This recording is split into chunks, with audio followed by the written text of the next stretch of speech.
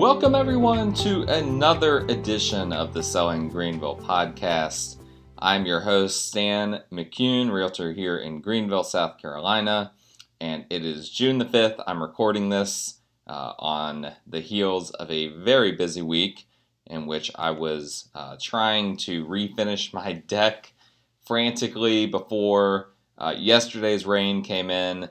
The finish that I was putting down on the deck needed 4 hours to dry prior to any rain hitting it. And we had to do all kinds of masking and taping below our deck, and then a lot of cleaning of the deck, a lot of other things like that, a lot of prep work. And then finally we were able to refinish it, and we completed the refinishing. It took us 2 days. Now, our neighbor told us it would take us 2 weeks. So we finished it in 2 days, really more like 1.5 days was what my wife and I spent doing that. And we finally got that refinished at about noon yesterday. And then the rain came in about 6:30 last night. So we finished it with about 2.5 hours to spare. But I am really tired. I've spent like 20 hours this week working on this thing. And I am glad to be done with that. And I'm going to try to overcome the achy legs and achy arms and everything else in order to bring you guys some energy for this podcast. Because I've got a topic that I'm really excited to talk to you guys about. And I'm looking forward to that. But before we get into that, just real quick, just a reminder, as always, you can find all of my contact information in the show notes if you need to reach me. If you need a realtor, if someone else you know needs a realtor, please reach out to me however you want. Contact info in the show notes. And if you like the show, please rate and review us.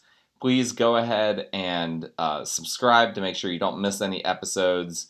If you're going to be going somewhere where you might lose cell phone reception or something like that, download it. All of those things help get this show out to more people. Now, for our topic at hand today, we are going to be doing a bit of a tips and tricks episode. Yes, tips and tricks in real estate, specifically focused on one specific tip or trick, depending on how you look at it, that we call the backup offer. Now, some of you may be very familiar with this. Some of you may not be familiar with it at all. A lot of realtors are not familiar with it. It's funny how often I will mention this to other realtors, and they'll be like, what is that? I've never heard of that.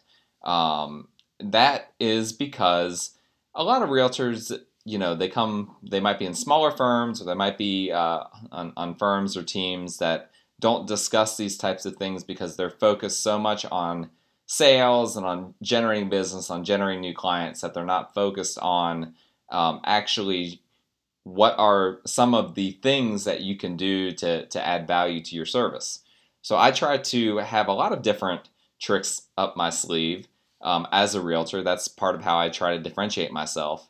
And this is one of those that I think people need to know more about. And I'm fine with sharing this trick to the masses because I want more realtors to know about it, because it helps our industry when everyone knows how to do things that are useful. When people are more educated, that's a good thing. We don't want all these things to just be held by a handful of realtors in the marketplace. I want everyone to know about these types of things so that we have a fully educated, well-run real estate machine here in the upstate of South Carolina. Now, this isn't an upstate specific episode, but I don't know in other markets how this would work, if there might be laws that prevent some things. Here in the upstate, we have done backup offers multiple times, and they can work very, very well. We don't have any issues that I'm aware of legally with anything related to those, as long as everything is in writing. That's the key. So what is a backup offer? Okay, well, it's pretty much what it sounds like. If there is already a contract on a house, someone can put a backup offer in on that same house, and that backup offer has language in it that if the primary contract falls through, then the backup contract assuming it was ratified, becomes the primary contract upon the former primary falling through. All right, so here's an example.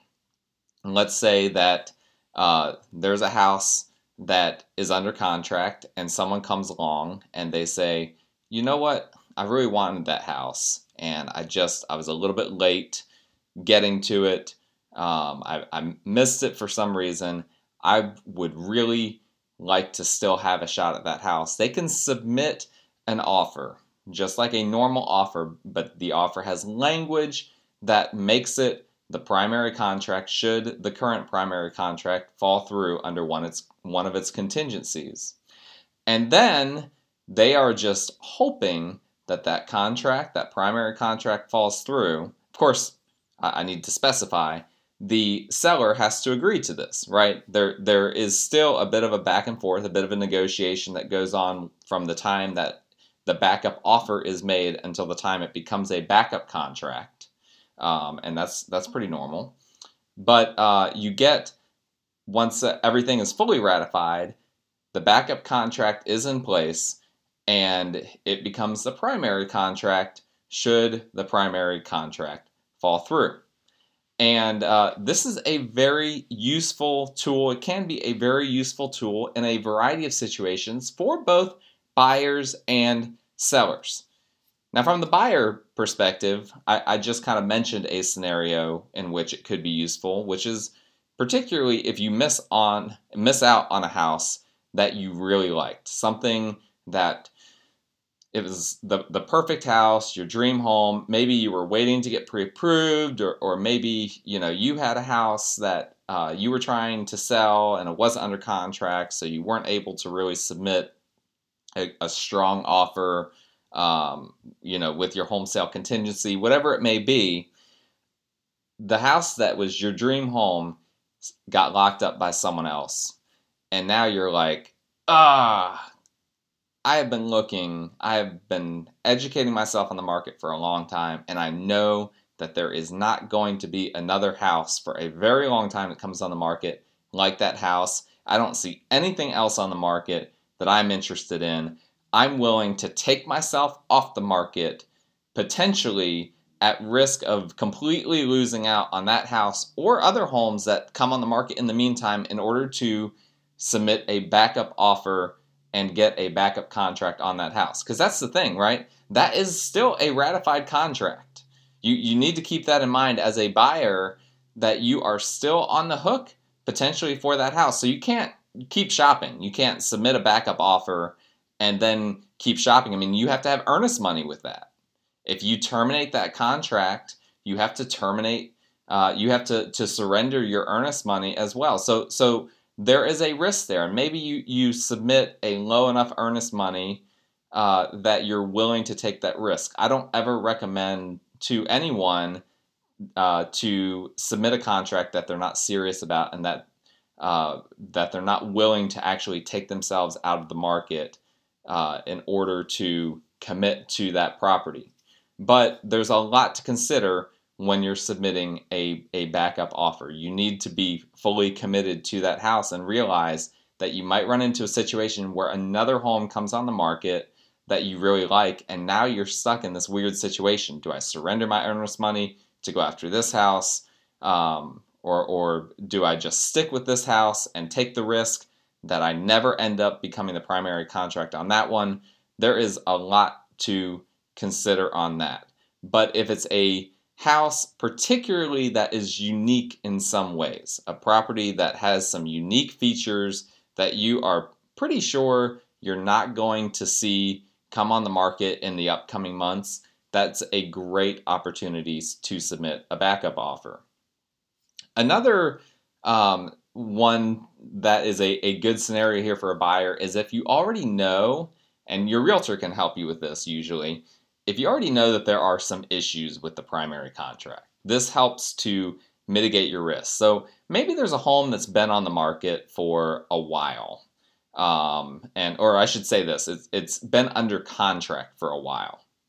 And by a while, I mean, maybe like going on about 2 months. I mean, maybe even, you might even check on it if it's less than that. But if something's been under contract for like 2 months, there's probably something wrong. There's probably something going on there. And if it's a property that you're interested in, have your realtor reach out to the listing agent, be like, hey, what's the deal here? Why have you been under contract for 2 months? What's going on? And it may be the kind of thing where maybe the buyer is having trouble with financing and they keep dragging it out and they keep agreeing to extending their current contract, but it doesn't look good. Or maybe there's a lot of issues with negotiating on repairs. Maybe the buyer is being picky on repairs, et cetera, et cetera. If the seller had a backup contract in hand, that might completely change the dynamics. They might decide, you know what? Forget this. We're not going to take the bird in hand. We're going to go ahead and just kind of end things with this buyer who can't get financing or whatever it may be, and we're going to go ahead and move forward with a different buyer. In that case, a backup offer can really be a powerful tool because you already have a good chance of the primary contract falling through because you already have insider information that they're having issues. So there are several things, again, there to consider. If it's a property that just went under contract, you're less likely for the backup offer to work as you are if it's a home that has been under contract for a while and is starting to, the buyers are starting to get to the point where it might not close, and the sellers are starting to get worried that it might not close or that they're having issues or whatever the case may be. Now, one thing that I'm surprised about, because I work with a lot of investor clients, and maybe this is just something I need to discuss more with my investor clients. A lot of them don't like to contract with a property unless they're very certain that they can acquire the property. But I think a lot of investor clients should consider submitting backup offers on properties that have a chance of falling through the contract, on falling through the primary contract that they have under them. Because there are a lot of properties that are on the market that are interesting, that come on for a low price that an investor would be interested in, and someone immediately gobbles it up. And it might be a multi-offer situation, whatever the case may be. Someone comes in, they gobble it up. But a lot of those end up falling through because during the due diligence period, the buyers, their financing might fall through. A lot of these investor clients out there aren't even serious, so they're just trying to get something under contract for a good price, and then they do their due diligence. Then they find a reason to break the contract. So if you're a serious investor buyer, it's an opportunity for you because so many of those types of properties lose out, end up having their first contract not working out. You have an opportunity to come in there and to be able to submit that backup offer, to get it under contract as a backup, and then a large percentage of the time those primary contracts will fall through. When it's a first contract on a property that is priced low and needs a lot of work. And so there are some good opportunities out there for investor buyers as well. Now, one caveat here. As I said before, a lot of realtors are not familiar with this backup offer process. And as such, some listing agents might feel uncomfortable with that. Some brokers might feel uncomfortable with that. They might be like, you know what, I don't know what that is. That seems fishy to me, and I don't even want to get involved with that. So it's not a guarantee by any stretch that it will work out, that all the parties will agree to it, but it is a great tool to have in your toolbox. And if you're a realtor listening to this, or if you're a buyer client of a realtor that is not me, bring it up to whoever it is that you need to bring it up to learn more about it and to see if it's a viable strategy for you to use. For sellers, it is also a great strategy to consider. one of the things that as a seller that you are most concerned about when you're selling your home, you get it under contract. The worst thing that happens is when you get it under contract and then the contract falls through and it has to go back on the market. And of course, in the software that we realtors use, which is called Paragon, some of you might know it as the MLS, Paragon keeps a log of that. You can see exactly when it went under contract, exactly when it fell through. And I can assure you, as a listing agent, when I have a listing that is under contract and then the contract falls through, I'm going to get questions from other buyers, from buyer's agents. Why did that not work out? Why did that fall through?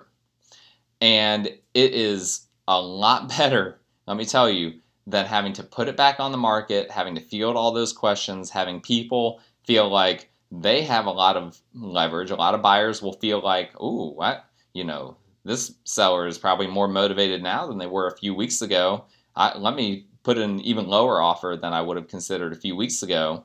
It's a lot better if you can just agree to a backup offer, a backup contract, and then if that primary contract does fall through, you don't even have to worry about it going back on the market. You can just continue, keep it as it's under contract, and nobody needs to know. That there's no way to reflect in the MLS that it went from one contract to another because there isn't a status for that. So nobody will even know, this just changed from one contract to another contract. And then if the second contract falls through, it'll look like in the MLS like it was just one contract the whole time. And that's also beneficial. It's really bad if you have multiple contracts fall through on a property and that's reflected on the MLS. You don't want that to happen. As a seller, negotiating on a backup offer is oftentimes a lot less stressful than negotiating on an offer that would be a primary, because the buyer bringing the backup offer is probably really serious. For them to be willing to submit a backup, they have to really like the property. They have to really be interested in it. And you have all the cards as a seller in this situation because, hey, if you don't like the backup offer that you're getting, you can just reject it. You have nothing to lose. You already have the property under contract. The backup offer is just an added bonus. So you can hold out for the best possible backup offer that you can get. And here's the irony here, okay? So I had a listing last year that was like this, where we did end up getting a backup offer. The backup offer ended up being better than the contract that we had the property under. Now you have to be careful. Ethically, you are still under contract. You can't try to, and I would never encourage someone to try to find a way to alienate the current buyer that they have. It's a risky strategy anyway, to try to alienate the current buyer that you have in order to get the backup contract to become the primary. Don't do that. That's not what I'm saying to do. But you could run into situations like that.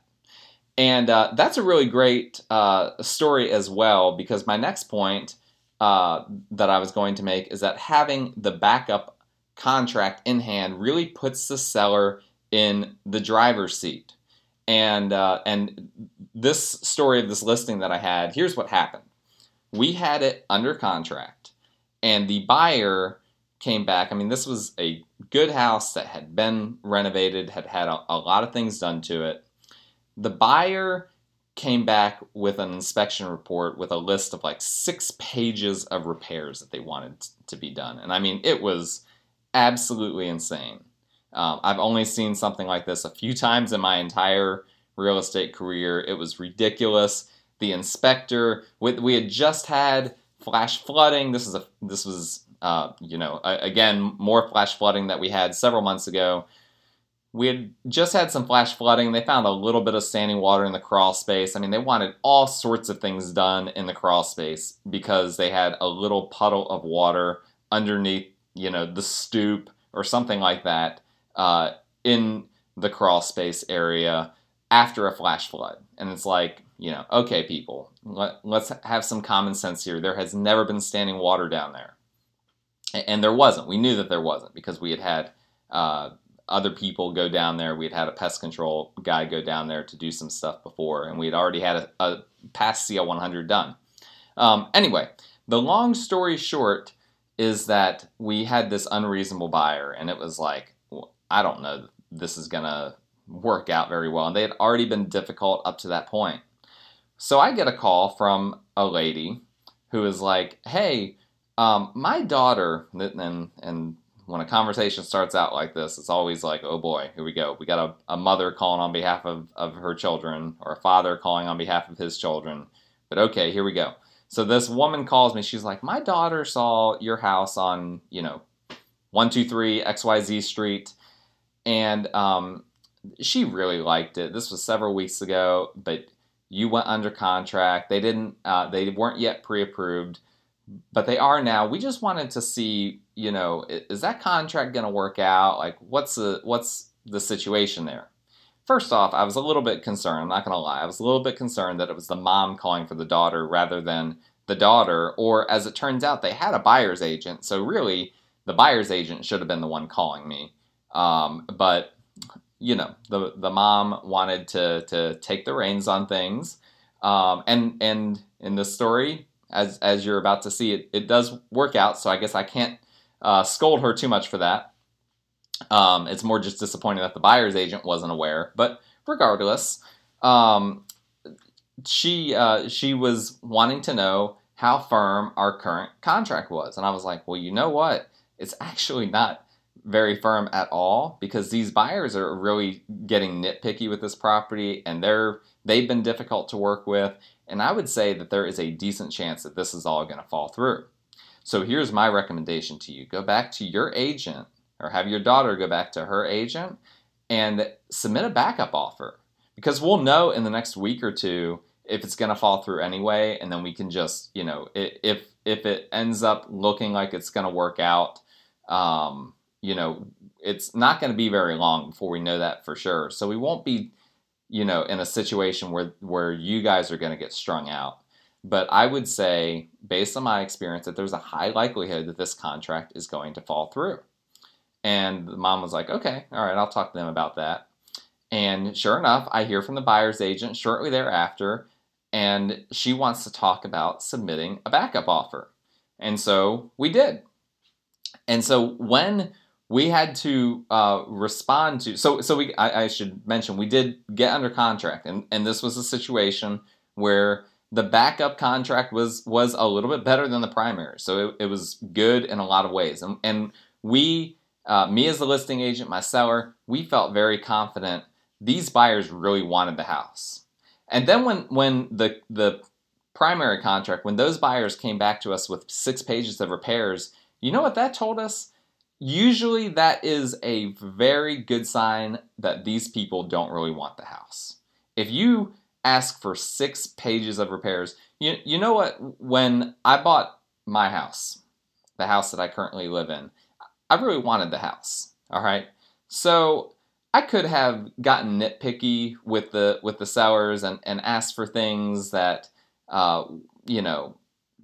were kind of unnecessary, and tried to make them, turn it into a negotiation back and forth and try to get them to do a bunch of stuff.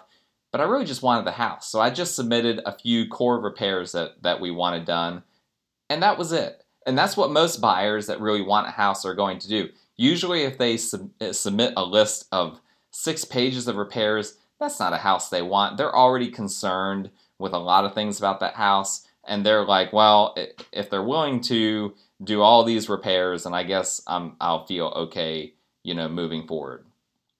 So when they submitted those repairs, we were in the driver's seat, right? Because we already had a backup contract in hand. And so we could be like, you know what? We'll agree to the core repairs. Again, my seller was not the type of seller that was going to be unethical or treat the primary buyer differently on the basis that he had a backup contractor. He still agreed to do all the repairs that were necessary according to the contract that we had signed. The contract here in South Carolina, Form 310, it specifies what it calls seller paid repairs. He agreed to all the seller paid repairs and more, way more than that. But it wasn't 6 pages worth of repairs. And long story short, they were not happy about that. And we ended up going back and forth. And because we had a backup contract in hand, it was just like, you know what? If you guys don't want the house, we'll just let you go. You can go ahead and take your earnest money. We don't care. We have someone else that wants the house. And that's exactly what happened. We let them go. The people that really wanted the house, their contract, which was the backup contract, became the primary. And in the meantime, we went ahead and did the repairs that we already knew needed to be done. My seller went ahead and did those repairs. The inspection process for the new buyer went much more smoothly. They submitted a much more reasonable list of just a handful of repairs that they needed to have done after we had already done some from the previous buyer. And that was it. We got to closing. Everything was smooth. It was not a difficult process. And so having that backup contract in hand really put the seller in the driver's seat there, really gave the seller options and a lot more confidence to be willing to not go crazy trying to hold the contract in place with these unreasonable buyers that we had. Now, again, the backup contracts, they aren't particularly common, but what will happen is when I'm in a situation like this where I think that an offer might be falling through, or when I get someone calling me about a house that's already under contract, I will start sowing the seeds in their mind of, hey, we're willing to consider backup offers here. This is a situation where a backup offer could be really strong. You could really have a chance, and then if this falls through, it won't hit the open market. You won't be in a bidding war type of situation. Why don't you go ahead and just bring us a backup offer? We can work out all the details now. And then if in a couple of weeks we end up getting to closing with the primary contract that we have, you're released. You'll get your earnest money back and all of that. And you won't have lost anything besides just a couple of weeks of what comes on the market. That for some very specific buyers can be a compelling sales pitch. And so I bring that up as often as I can when I'm talking to buyers agents or when buyers call me directly about a home that's already under contract. And so as a seller, it's both a contingency plan for your house or for your property that you're trying to sell. It's a contingency plan, and it's a bit of a leverage tool. You don't want to be in that situation where you feel like you need to do things to a house that you shouldn't need to do, contractually or otherwise, because you just have an unreasonable buyer. If you have a backup contract in hand, it helps you to have a lot more confidence to stick to your guns and to be like, you know what? I know what reasonable repair requests are. I know what the contract says I'm obligated to do, and you're asking for a lot more than that. Or maybe it's a situation where their financing appears to keep falling through, and they keep asking to extend the contract out, and we're not confident that they're going to ever get financing. You know what? We're not going to extend this contract anymore. You have not been able to get financing.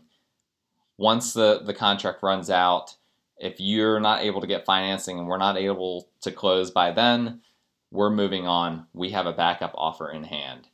That is a great position to be in as a seller, and it's something that I wish I could do on every single contract I have that I'm a listing agent for, because it's a really powerful tool, and it's something to consider. Again, it's not used very widely in the marketplace, and that's a shame. It's a shame because it helps both parties. It helps the buyer that really wants the property, and it helps the seller that isn't sure that the current contract is going to work out. Now, I'll say, as a listing agent, it's a lot of work, right? Because guess what happens? That buyer or the buyer's agent, they are calling me and texting me like every couple of days. Is there an update? Is there an update? Do you know if it's going to fall through or not? Because they are on pins and needles, right? And as a buyer, particularly if it's a primary residence that you're trying to get and that you have a backup contract on, you're going to be on pins and needles. That's understandable. But it is worth it because there are so many benefits gained from it. And hopefully this will put some ideas in your mind. Maybe there are some properties that now you're thinking of in the past. It's like, man, I should have put in a backup offer on that property. That would have had a great chance for me to get if it had fallen through. There's a lot of very interesting opportunities that it opens up once you start applying this tip or this trick to the marketplace. And so think about it. Let me know if you have any questions. Let me know what your thoughts are. This is something that I try to use in my tactics for my buyers and for my sellers when it's appropriate. And maybe it's something that could be appropriate for you. I'd be happy to discuss that with you. Again, all my contact information is in the show notes. I hope you guys have a wonderful weekend. Maybe if we get some nice weather, you can spend some time in the pool. If the pools are opened up, my community pool, it opened up on Monday. I think I'm going to float in there for a few minutes at some point this weekend. So enjoy the warmer weather, stay safe, and we'll catch you next time.